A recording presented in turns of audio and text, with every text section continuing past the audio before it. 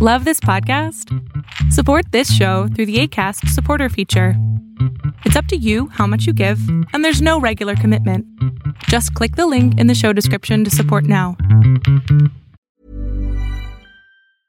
I'm Sandra, and I'm just the professional your small business was looking for. But you didn't hire me because you didn't use LinkedIn Jobs. LinkedIn has professionals you can't find anywhere else, including those who aren't actively looking for a new job, but might be open to the perfect role, like me. In a given month, over 70% of LinkedIn users don't visit other leading job sites. So if you're not looking on LinkedIn, you'll miss out on great candidates like Sandra. Start hiring professionals like a professional. Post your free job on linkedin.com/achieve today. Hey, I'm Ryan Reynolds. Recently, I asked Mint Mobile's legal team if big wireless companies are allowed to raise prices due to inflation. They said yes. And then when I asked if raising prices technically violates those onerous two-year contracts, they said, "What the f*** are you talking about, you insane Hollywood ass?" So to recap, we're cutting the price of Mint Unlimited from $30 a month to just $15 a month. Give it a try at mintmobile.com/switch. $45 up front for 3 months plus taxes and fees. Promo rate for new customers for limited time. Unlimited more than 40 gigabytes per month. Slows full terms at mintmobile.com.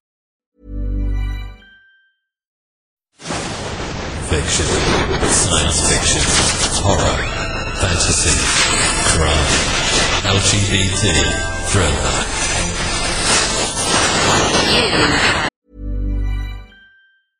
Imagine the softest sheets you've ever felt. Now imagine them getting even softer over time. That's what you'll feel with Boll & Branch's organic cotton sheets. In a recent customer survey, 96% replied that Boll & Branch sheets get softer with every wash. Start getting your best night's sleep in these sheets that get softer and softer for years to come. Try their sheets with a 30-night guarantee. Plus, get 15% off your first order at bollandbranch.com. Code BUTTERY. Exclusions apply. See site for details.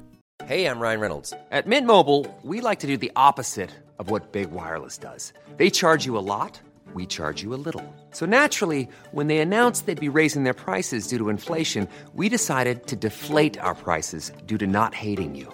That's right. We're cutting the price of Mint Unlimited from $30 a month to just $15 a month. Give it a try at mintmobile.com/switch. $45 up front for 3 months plus taxes and fees. Promo rate for new customers for limited time. Unlimited more than 40 gigabytes per month. Slows full terms at mintmobile.com. You should celebrate yourself every day, but some days you should celebrate with jewelry. Whether you want to commemorate an unforgettable moment or just bring some added sparkle to your collection, Blue Nile can offer you expert guidance and a wide assortment of jewelry of the highest quality at the best price. Go to BlueNile.com today and experience the ease and convenience of shopping Blue Nile, the original online jeweler since 1999. That's BlueNile.com. BlueNile.com. Hiring for your small business? If you're not looking for professionals on LinkedIn, you're looking in the wrong place. That's like looking for your car keys in a fish tank. LinkedIn helps you hire professionals you can't find anywhere else, even those who aren't actively searching for a new job but might be open to the perfect role. In a given month, over 70% of LinkedIn users don't even visit other leading job sites. So start looking in the right place. With LinkedIn, you can hire professionals like a professional. Post your free job on linkedin.com/achieve today. Imagine the softest sheets you've ever felt. Now imagine them getting even softer over time. That's what you'll feel with Boll & Branch's organic cotton sheets. In a recent customer survey, 96% replied that Boll & Branch sheets get softer with every wash. Start getting your best night's sleep in these sheets that get softer and softer for years to come. Try their sheets with a 30-night guarantee. Plus, get 15% off your first order at bollandbranch.com. Code BUTTERY. Exclusions apply. See site for details. Hi, I'm Daniel, founder of Pretty Litter. Did you know cats tend to hide symptoms of sickness and pain? I learned this the hard way after losing my cat, Gingy. So I created Pretty Litter, a health monitoring litter that helps detect early signs of illness by changing colors, saving you money and potentially your cat's life. Pretty Litter is veterinarian developed, and it's the easiest way to keep tabs on your fur baby's health right at home. Go to prettylitter.com and use code ACAST for 20% off your first order and a free cat toy. Terms and conditions apply. See site for details. Ever catch yourself eating the same flavorless dinner 3 days in a row? Dreaming of something better? Well, HelloFresh is your guilt-free dream come true, baby. It's me, Keke Palmer. Let's wake up those taste buds with hot, juicy pecan-crusted chicken or garlic butter shrimp scampi. Hello Fresh. Stop dreaming of all the delicious possibilities and dig in at HelloFresh.com. Let's get this dinner party started.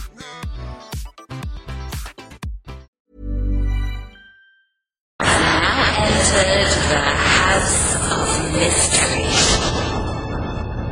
with your hosts, Eric Shapiro, David North Martino,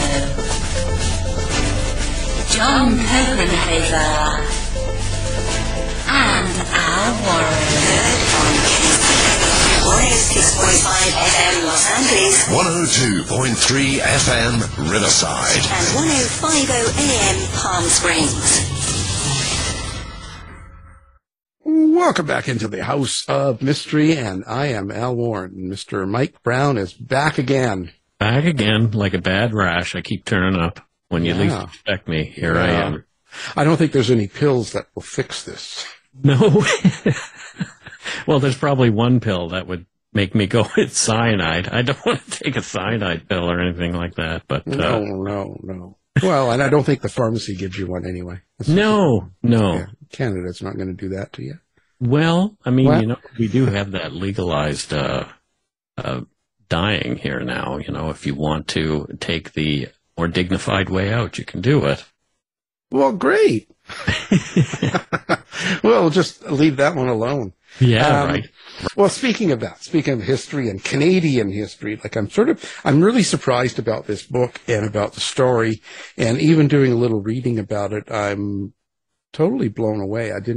I think a lot of people are probably a little bit naive as how they think of Canada and some of the history and like what's been going on with the Indigenous children being found in graves and stuff like that. I think there's a lot of shock. I think a lot of people are still kind of not really, they can't believe what they hear type thing, right? So this story kind of fits in there. And so what we're going to be talking about is a book called Hanged in Medicine Hat, and it's Murders in a Nazi Prison of War Camp, and the disturbing true story of Canada's last mass execution.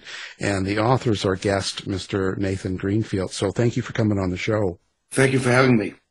Wow, this is it's truly interesting story, and it kind of adds to what I was saying. First of all, let's talk about how you found out about this, because I hadn't even really heard about any of this stuff before. Well, I wrote a book on the Canadian support at Hong Kong, and then were prisoners of war for 3.5 years. And then I wrote a book on Canadian evaders, escapers, and POWs in Europe in the Second World War. And then I wrote a book on Canadian POWs in the First World War. Somewhere in my research on this, I came across this story and filed it away, and having done the 3 books on POWs overseas, I figured that I should turn my attention to an unknown or little-known story about tens of thousands of German POWs on the Canadian prairies and, in fact, in camps dotted across the country. Yeah, and that's what's kind of shocked me, because was the amount, and you're saying that for 3 years during the Second World War, there was 12,000 Nazis held in the camp near Medicine Hat, and looking at different articles online, it's saying that I've read that the Canadian government is responsible for over 34,000 German prisoners of war, and in 25 separate camps, and the largest being that of Medicine Hat and another one in Lethbridge, which is for people that in the States that don't know, it's kind of southern Alberta, close to the border, south of Calgary. So it's kind of in the start of the prairies, and not a lot of population there. So the first thing that came to my mind was, why was Canada housing 30,000 plus Nazi prisoners of war in Canada, and what's the process involved in that? Because we're talking about the 40s, 1940s, and if you have that many people that were being captured by the Allies, why are they shipping them all the way to Canada and then across the train into a prairie town, and that many of them? Like, what was the process there? Well, the group in Medicine Hat primarily were from the Afrika Korps. So after Rommel was defeated, the British, under whom the Canadians served, captured tens of thousands of Germans.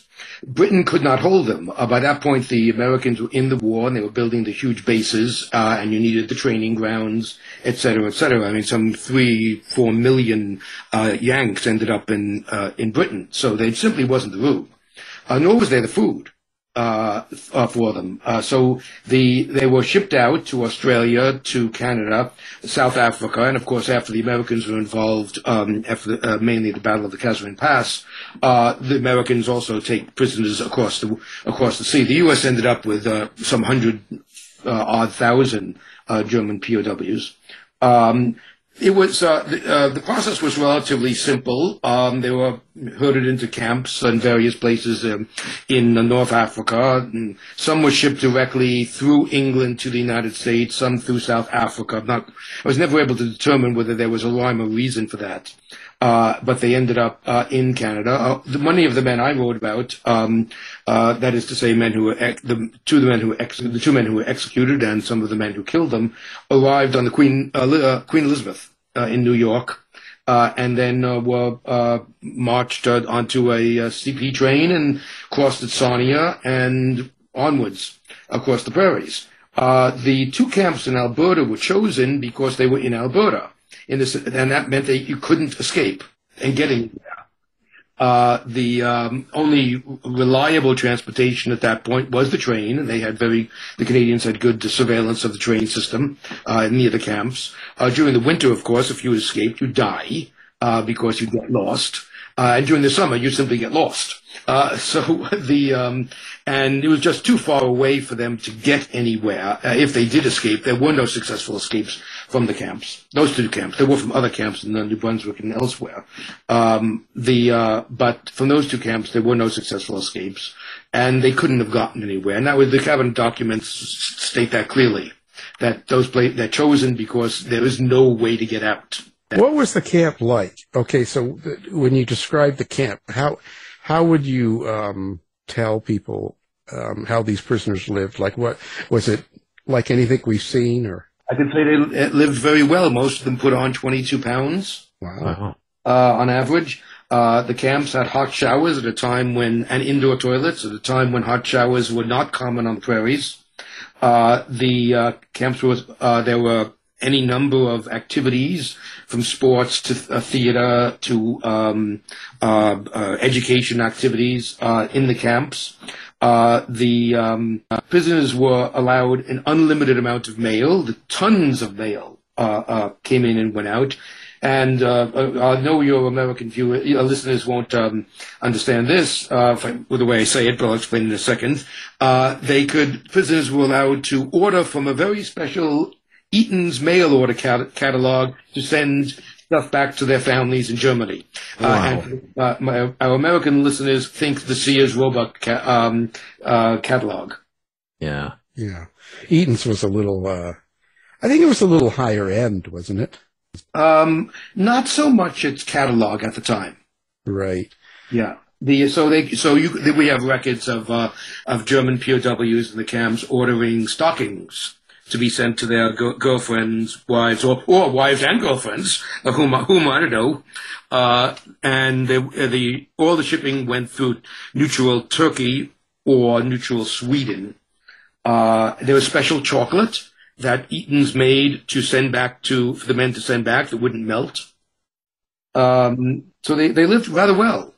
That's really interesting to me. I just covered the internment of Japanese Canadians on my show, Dark Poutine, and the Japanese Canadians weren't treated so well. It's really fascinating, and these were Canadian citizens who were treated poorly. It's strange that German POWs, people who we were at war with, were treated so well. Well, there was a good reason for it, besides Canada wanted to be punctilious in its following of Geneva, and that is the hope that the Germans would then treat their POWs, that is to say, our boys, well. So it was a bit of a, not quite tit for tat, because that's usually negative, but in that sense, that they were treated well, and also that they would send home, in their letters home, they would praise their treatment. And as 1942 gave way to 43 and into 44, the food situation in Germany deteriorated greatly. Now, there was never mass starvation, but there were shortages, and things like chocolate and milk were not available.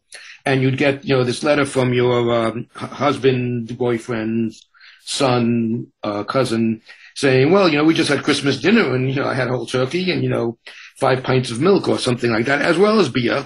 They could buy beer. So there was a bit of propaganda involved also in why they were treated so well. Right. Now the center, a big part of the story is really focused on how the camp ran, from the inside. Right. So maybe explain that, because, so you've got a prison camp, and people are thinking Hogan's Heroes and they're not wrong. Hogan's Heroes actually gets a lot of things right. People laugh at me when I say that. But if you think of it, Colonel Klink never issues an order to a POW. He tells Sergeant Schultz, who tells Colonel Hogan, who then issues the order. Mm-hmm. Colonel Hogan would be what the Germans call the man of confidence. That is to say, the spokesperson for the camp. And that he was in command of all of the men all of the Allied men in the camp. Now, where Hogan's Heroes gets wrong is that their bunk is multinational, and that was almost never true. But you have to do that for dramatic purposes. And when someone breaks the rules, gets caught doing something, they have to go to Dakula, as Sergeant Schultz would say, and that's how it happened. That's what happened. You got sent to the Kula. The term is correct, for what was called a strafe, which is punishment. And, you could be in it for, 3 days for, let's say, not saluting Colonel Klink, or you could be in it for a week if you were caught with the wrong kind of pen, or you could be in it for a month if you were caught escaping. And that was all. So in an odd way, Hogan's Heroes gets those important details right. The other thing it gets right is that the men, and I think I used the phrase in this book and another, POWs were off the chessboard. That is to say, they were no longer on the battlefield, but they were still men at war. And both German and British, and hence the Canadian, military code enjoined the POWs, their men who become POWs, who might become POWs, to try to escape, if at all possible. So again, in Hogan's Heroes, they're constantly escaping through that tree trunk. Right. But so it also gets that right, that the aim, you wanted to tie up German resources. After the Great Escape, there were tens of thousands of German soldiers who were mobilized, who were not on the front. So and you tied up resources because it meant you had to have, in the case of the Canadians, we call them scouts in our camps, and they were the men who went looking for tunnels, for contraband like knives or maps or things like that. So if you were just guarding the fence, let's say, you could probably have half the company that you needed to do the camp if you're going to be looking for tunnels and going through stuff, just because of manpower is manpower. You can't be up on the in the tower and also searching a hut. When you get to the crux of it, in a way, they're kind of running their own people. They're running their own show. Yes, within the wire, and that the term is important. In the Canadian camps, they had the fences, and maybe there was about a 10-foot verge, and then a wire, basically at ankle length. And if you stepped over the wire, you could be shot. Mm-hmm. Except if you were going to pick up a soccer ball, every POW had a white flag to wave while he was going to get a soccer ball. But within the wire, the Germans, or as Hogan's Heroes, Hogan, the Germans more or less ran everything. Discipline was up to what was meted out by the Germans. They decided where the mail would be distributed, which gave them tremendous psychological power over the other POWs, because they could cut off the mail delivery to this or that German POW for whatever reason they wanted, in fact. So they ran the show. They did the cooking. Several of the cooks in Camp 132 were cooks before the war, and in fact, their cooking was better than the cooking for the guards. And one particular guard wrote a memoir, and he talks about how the dinner of 1940, I think it was 1942, it could have been 43, the best Christmas dinner he ever had was cooked by the Germans. So they legally ran the show within the wire. And Geneva recognizes that. So how were the people living in the towns close by to any of these camps, and were they happy that they had the camps close to them? And also, wouldn't it be a little bit disturbing to them that maybe that these Nazis and prisoners of war were probably living as good and maybe in some cases better than them? We don't have anything about their thoughts about how the men were living in the camp. There is one document I found where the Ottawa is a little concerned about the amount of chocolate that is going to Medicine Hat, and it was asked to keep the amount quiet because there was a chocolate shortage at that point in the rest of Canada. So that's in terms of how they thought about it. They were very happy the camp was in Medicine Hat. It brought a lot of jobs. Medicine Hat had suffered terribly during the Depression. And it led to a new waterworks being built, a new generator being built, so that it provided jobs. There was not all that much interaction between the Hatters, as they're called, and the POWs. Although the Hatters did see them regularly on walks, they would go on parole walks in town, and that was true in Germany too. Parole being your promise not to escape. The people around Medicine Hat were quite used to having German POWs, all of whom were not Nazis, I guess I should say, quite used to having German POWs around because they worked in the fields and in the forests of Alberta and the rest of Canada. In fact, just as a sidebar, at the end of the war, in a camp, not Medicine Hat, but another camp on the prairies, it was first captured, first sent home. And so the war's over. They're sending home those who've been in the camp the longest, and they put up the list on it, saying next Tuesday these 200 men will be being repatriated to Germany. And the man of confidence looks at the list, goes to the commandant, and says, "You cannot send him, him, and him." Why can't I? They are married and have children. They married and had children on the farms. Oh. Do you want to be the assistant deputy minister who goes to the deputy minister to say, sir, we have a problem? Yeah. So there was not an awful lot of, there was not really that kind of animosity you might expect. The book opens with a story of Joyce Reeser, whom I interviewed. She's since passed on.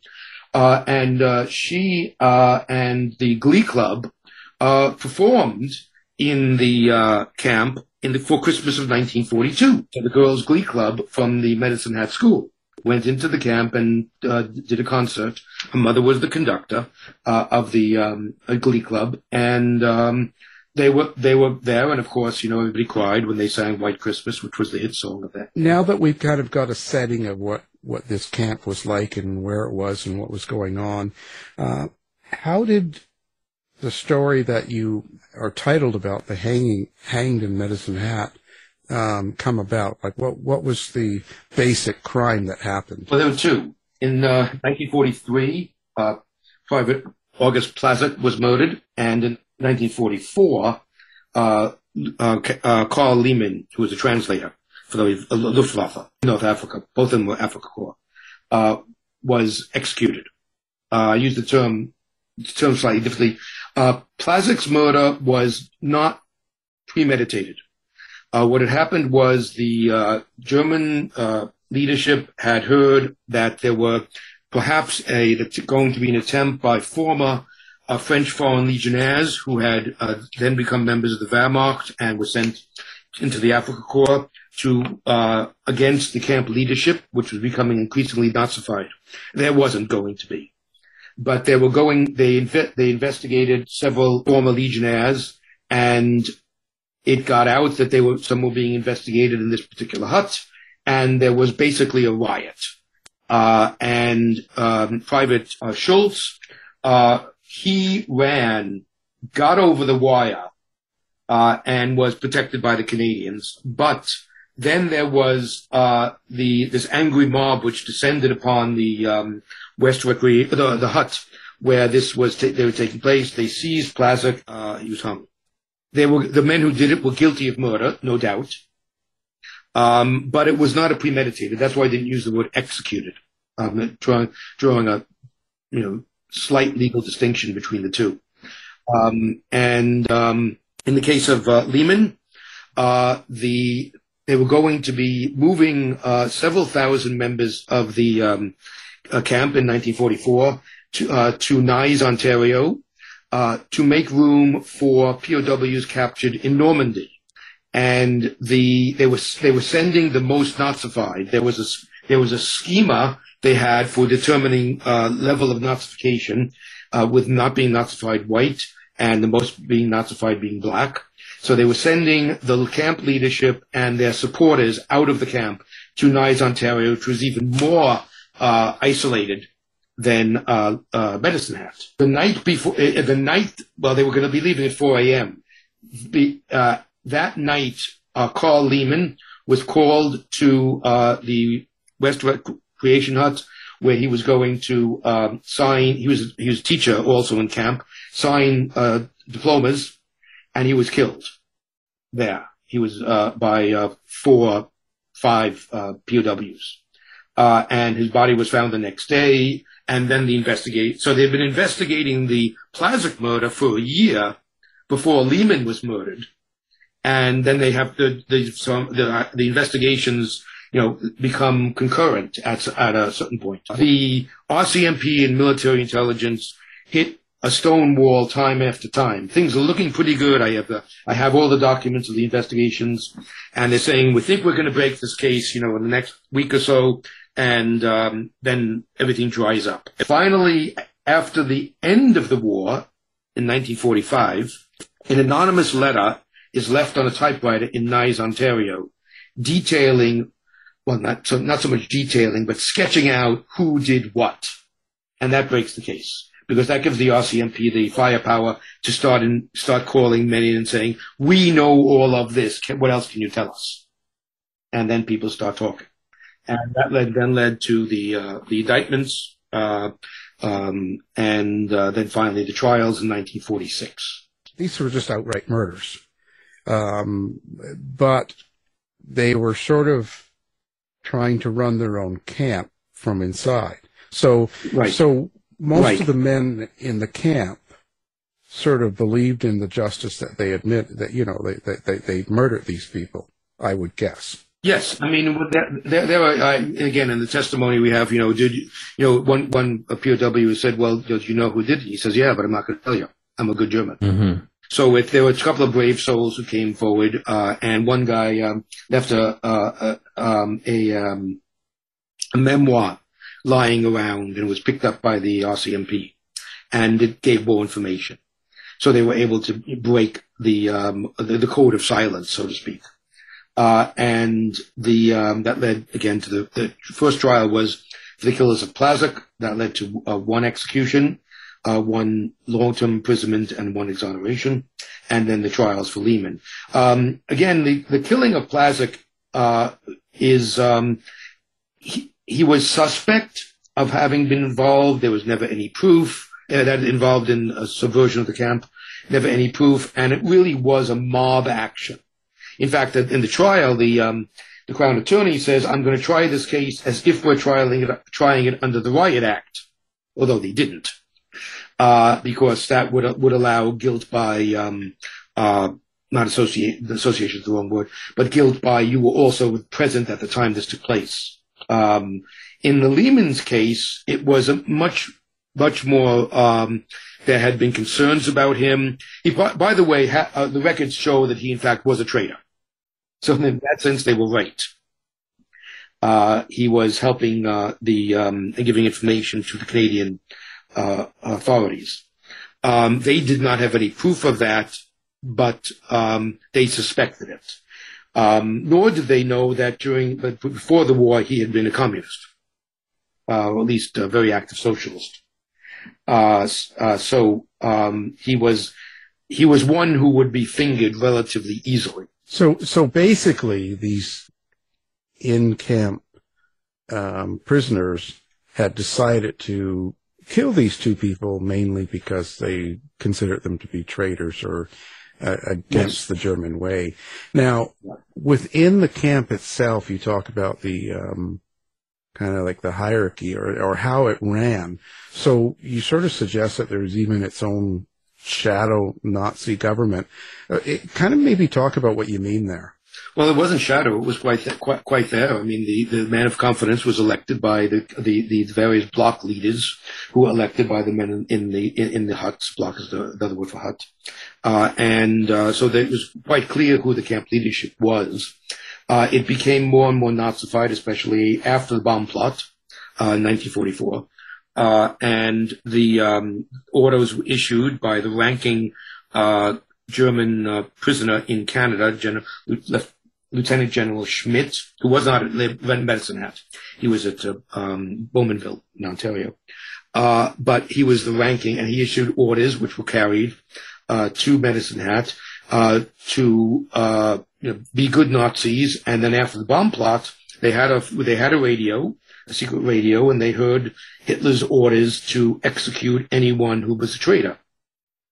And the traitor they had in their sights was Karl Lehmann, and so he was duly executed by the camp leadership. So this is really complex, legally, diplomatically, in regard to the Geneva Convention. Holy smokes! How does this get prosecuted and defended?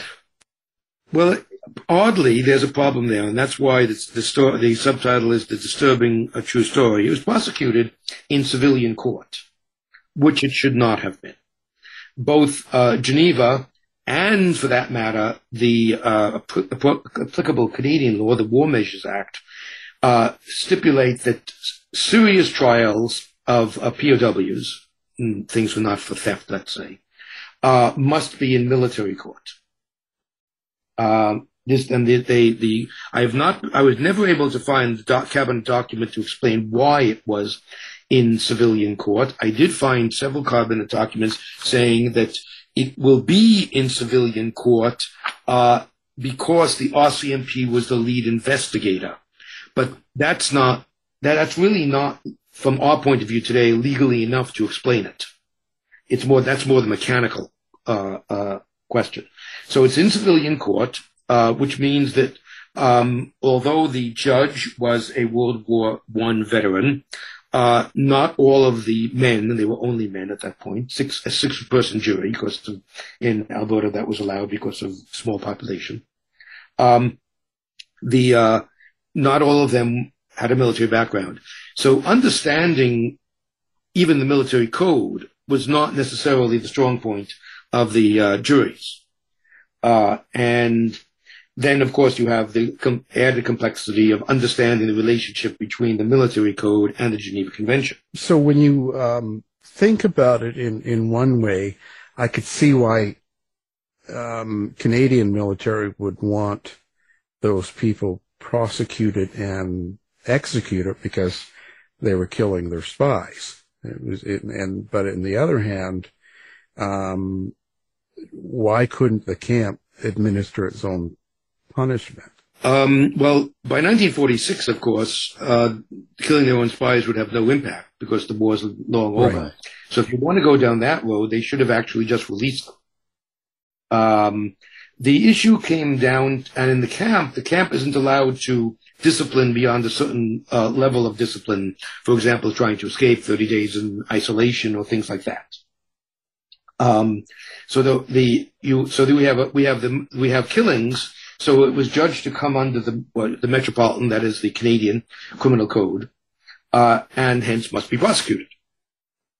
The defense especially the Lehman trial, the argument was made at the Plaza trial, but the Lehman trials was made much more in much more detail, is that the POWs were following orders. Now, Nuremberg was going on at the same time, and Nuremberg had already rejected the "I was just following orders" defense.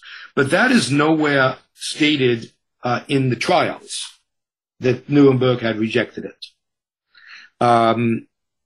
Nor, for that matter, was Nuremberg as clear on that as mythology tells us. So it wasn't established as precedent at the time.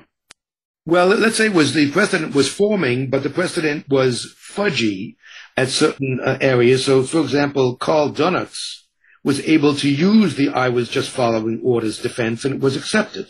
Others, it was not accepted. So, as I say, mythology has it that Nuremberg established that as a hard and fast rule. That is not true. It's only later that it becomes a hard and fast, not even sure it's hard and fast rule now, but it's a hard and fast urban legend, if I can put it that way. So the trial did not never refers to that, but the issue of following orders comes down to the question of the wire. If the territory within the wire is governed by German officers, then it's governed by German officers. Now, that brings us to another point that's raised in the book dealing with homosexuality. And I'm not the slightest bit interested in men's sex lives.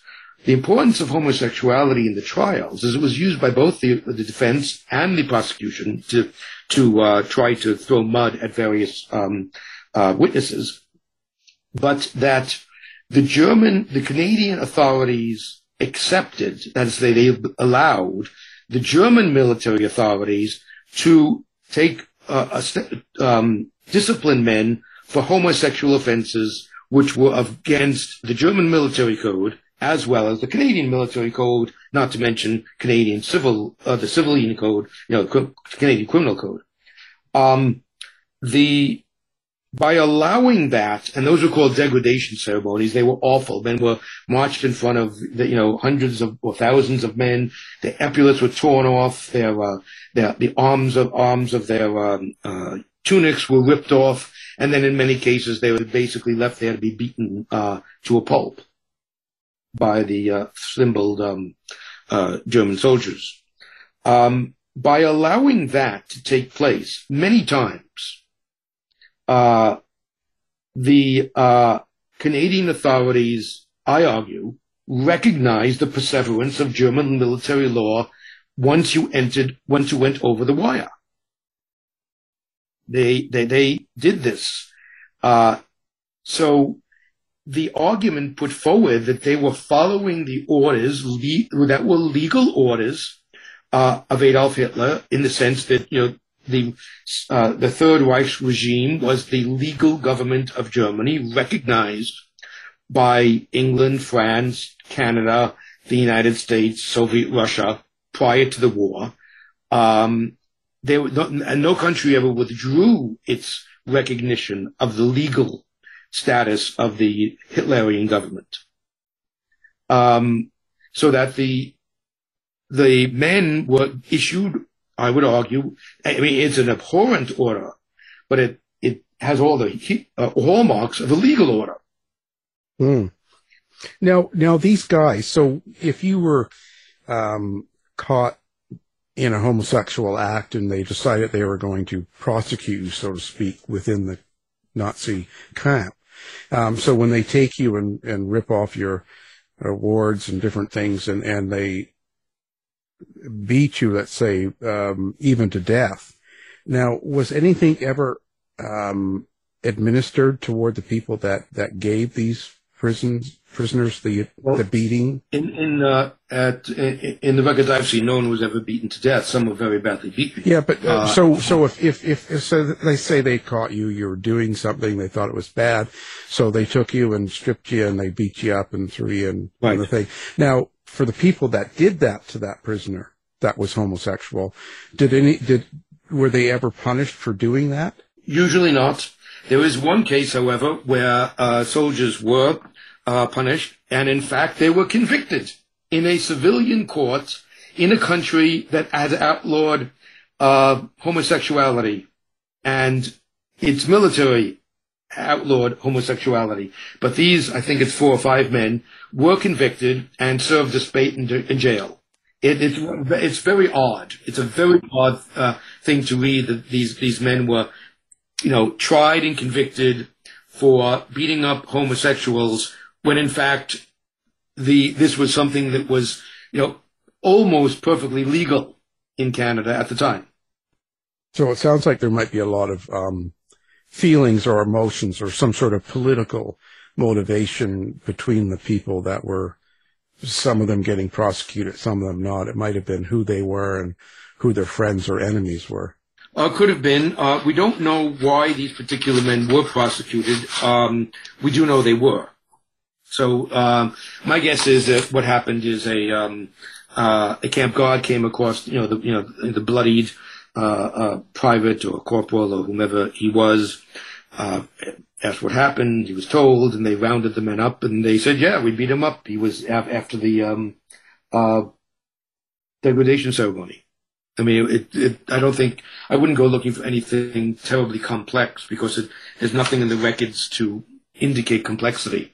Right. And I would say that probably the majority of the people thought that was an illegal and a bad thing. The homosexual act itself was considered quite bad back in that time. So in the average mind, they would have thought, oh, well, he deserved it or whatever. Well, yes, exactly. And that's so in the trials, that's why homosexuality becomes important, as I said, for 2 reasons. One is because both the prosecution and the defense use it to throw mud at various witnesses. And then because for the defense, it's also a question of whether or not German law is followed within the wire. And it led to Judge Howson's line, which is my favorite one in the book, from the judge: "I am of the opinion that the POW camp in Medicine Hat is in Canada," because there had been a motion for him to rule that it was not part of Canada, which then went up to appeal, and more or less the same thing was said. In fact, it went up to the Governor General because of they were death sentences, and the Governor General refused to use his prerogative. So it was one of the defenses all the way up. Wow.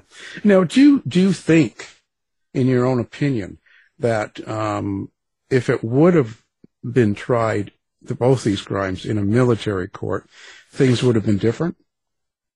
I think there might have been there could have been differences in the case of Placzek, and in the case of Lehman, the issue of what following orders means under certain circumstances is something that could really only be understood when you understand the military code, which is never really, it was presented in court, but it was never fully explained. That's not the place for it. I should add that in South Africa, there was a similar situation, which the Canadian government was well aware of, because the 2 men who were accused of killing someone had been transferred to Canada, and South Africa investigators had to come to Canada to interview them. They were then sent back to South Africa, stood trial, and it also was oddly in civilian court. I don't know why, but and it was a death sentence that had been ruled by the jury, but the judge overruled and said that men cannot be held completely responsible for their actions in the artificial world of a prison camp. So that and the Canadian government knew that and allowed the execution to go forward. Similar cases in the United States were tried in military court. Some led to conviction, some did not. But I've been asked what would happen today, and the trials probably would have been declared a mistrial on day 1 in many cases. But I don't think today you could not enter you could not use the homosexual evidence as a way of discrediting witnesses. You would only be allowed to use it as a way of showing the perseverance of German military law. So it would have a very different function. in a courtroom today.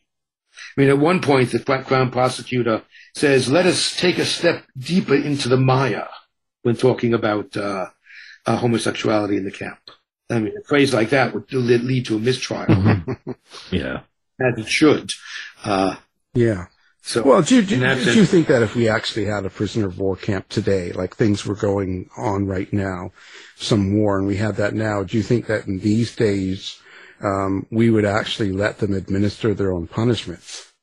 We wouldn't have any choice. The Geneva Convention demands it. Oh, so that would still go on today? Like there would be. Well, for example, Ukraine is getting hundreds of, if not thousands per day, Russian POWs. At some point, there's going to be a problem housing them. Right. Yeah.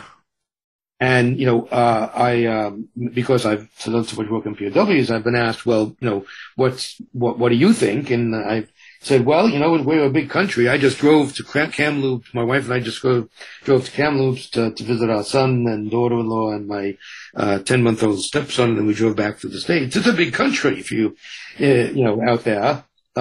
Nice Ontario is still there. I saw the sign for it.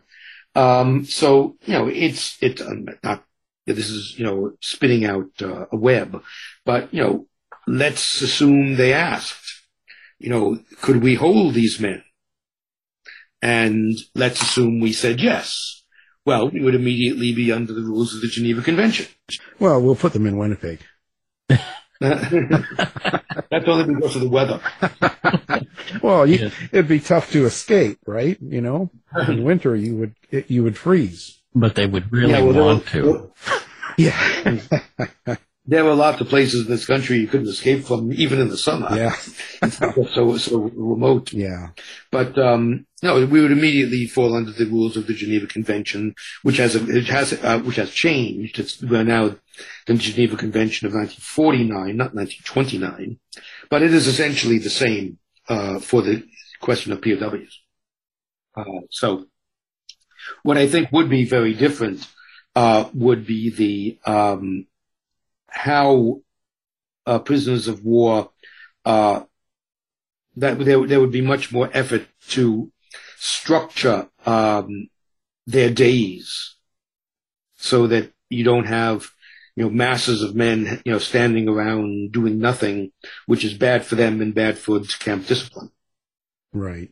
There would be more activity, more work or something. Yeah, there would be more activities. As I said, we did have educational activities. There were thousands of German POWs who went home with university degrees.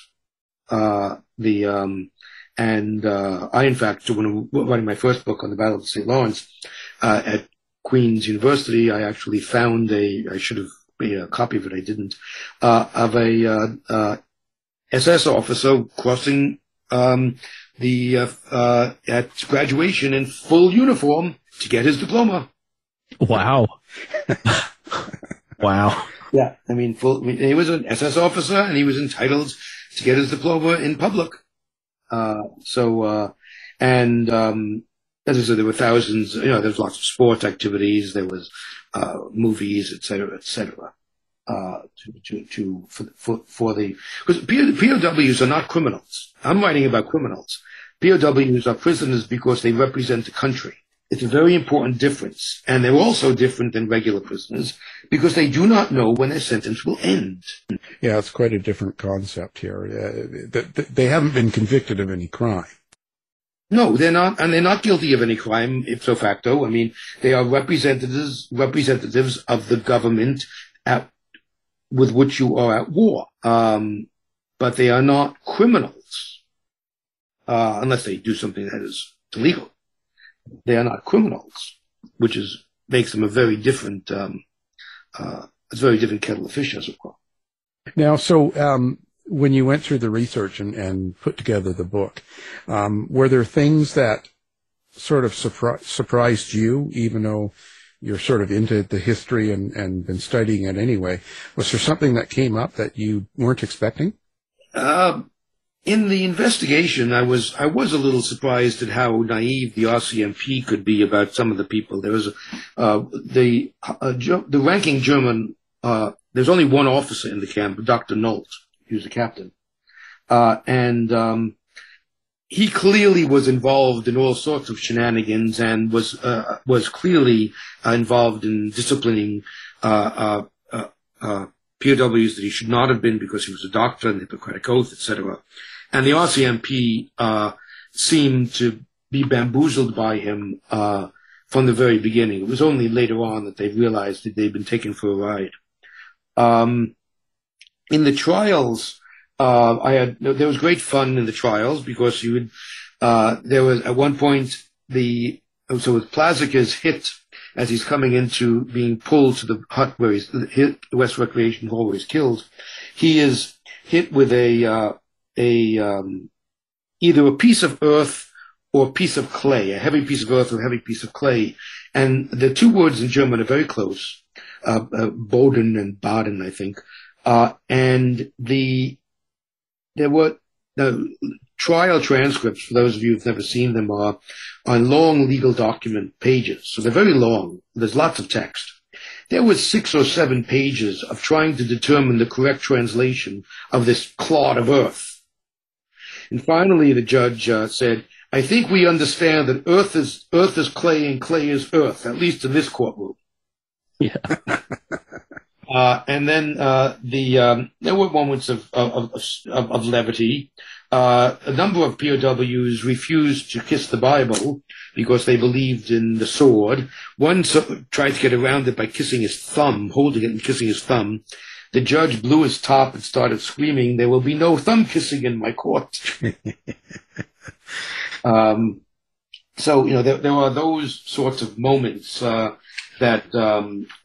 translations of I demanded the rope or I asked for the rope, and what that distinction might mean in a court of law. Right. So it's so those. I guess I wasn't expecting to find some moments of levity in the courtroom. Nor was I expecting to find that at the end of the story, there were a couple of cabinet minutes that the Louis Saint Laurent, who was Minister of Justice, appears to have supported clemency, that is to say, Governor General commuting the sentence. But he leaves office, and James Isley is appointed because he doesn't leave office yet. He goes down to Lake Success, New York, to be at the founding of the United Nations, and he is replaced by James Isley, who a short while later replaces him. And in one memo document, it suggests that Saint Laurent was averse to the executions. Of course, it says that Isley is not averse to the executions. So if you're going to specify that you are not averse and you are the acting, then it implies that there is an averse that you're not following. So I suggest in the conclusion of the book that the change of justice minister may have had a role to play in the executions. How did the country react to the whole thing, the trial and the executions? Did they take it to heart, or were they happy? Like, what do you know what the response was? Page 6. Yeah. By December 1946, I think it may have been page 8. I think the first execution probably did make the front pages of some papers, but usually short. Again, this was during the time of Nuremberg, so there was, there was a sort of, I would assume by most people, a sort of blending of the two that went on in terms of Nazis on the trial, going through Nazis who have been tried and convicted, and the early trials do make the front pages, but very quickly we're on page 3 and page 5 of the because people went on, to do much. We're sick of the war. This is 46. At one point in the book, I actually show that I think it's one of the convictions is on page 4 or 5 of the Medicine Hat paper right next to an ad for laundry soap. So you're beginning. It's really no longer. It's not an issue in the public mind, right. Which is why it's not particularly well known, I suppose. Yeah. Even though it is. I guess the executions in 1946. As I'm thinking about it now, was actually the last act of the Canadians in the Second World War. Now, one other thing I should add is that in June of 1945.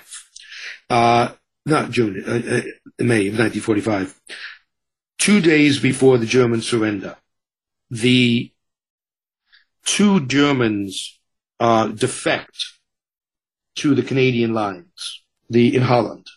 So the Canadians have them. Mm-hmm. The war is over 2 days later. The German commander on the other side, because they took a while to, of course, take control of everything. So the Germans still were controlling the water and electricity of this, over the river in Holland, wherever this was, till the Canadians could move in and force. Came to the Canadians and said, "You have these guys. They have defected. They're traitors. We want to execute them in a drumhead court." Not only did we hand them over, but we gave them the guns to execute them. So after the extinguishment of the Nazi state, it had ceased to exist. The Canadian army, all the way up to, the commander of the Canadians in Holland,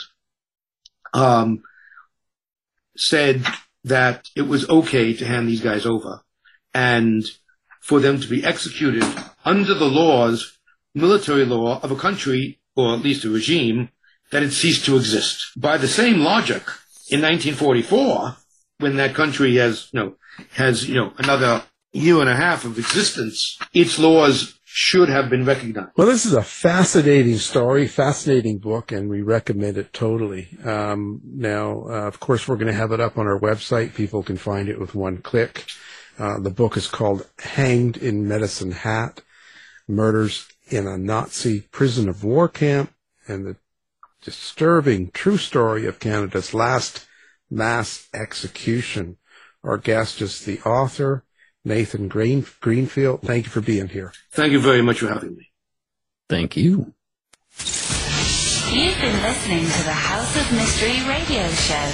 To find out more about our guests, hosts, or shows, go to www.houseofmystery.com.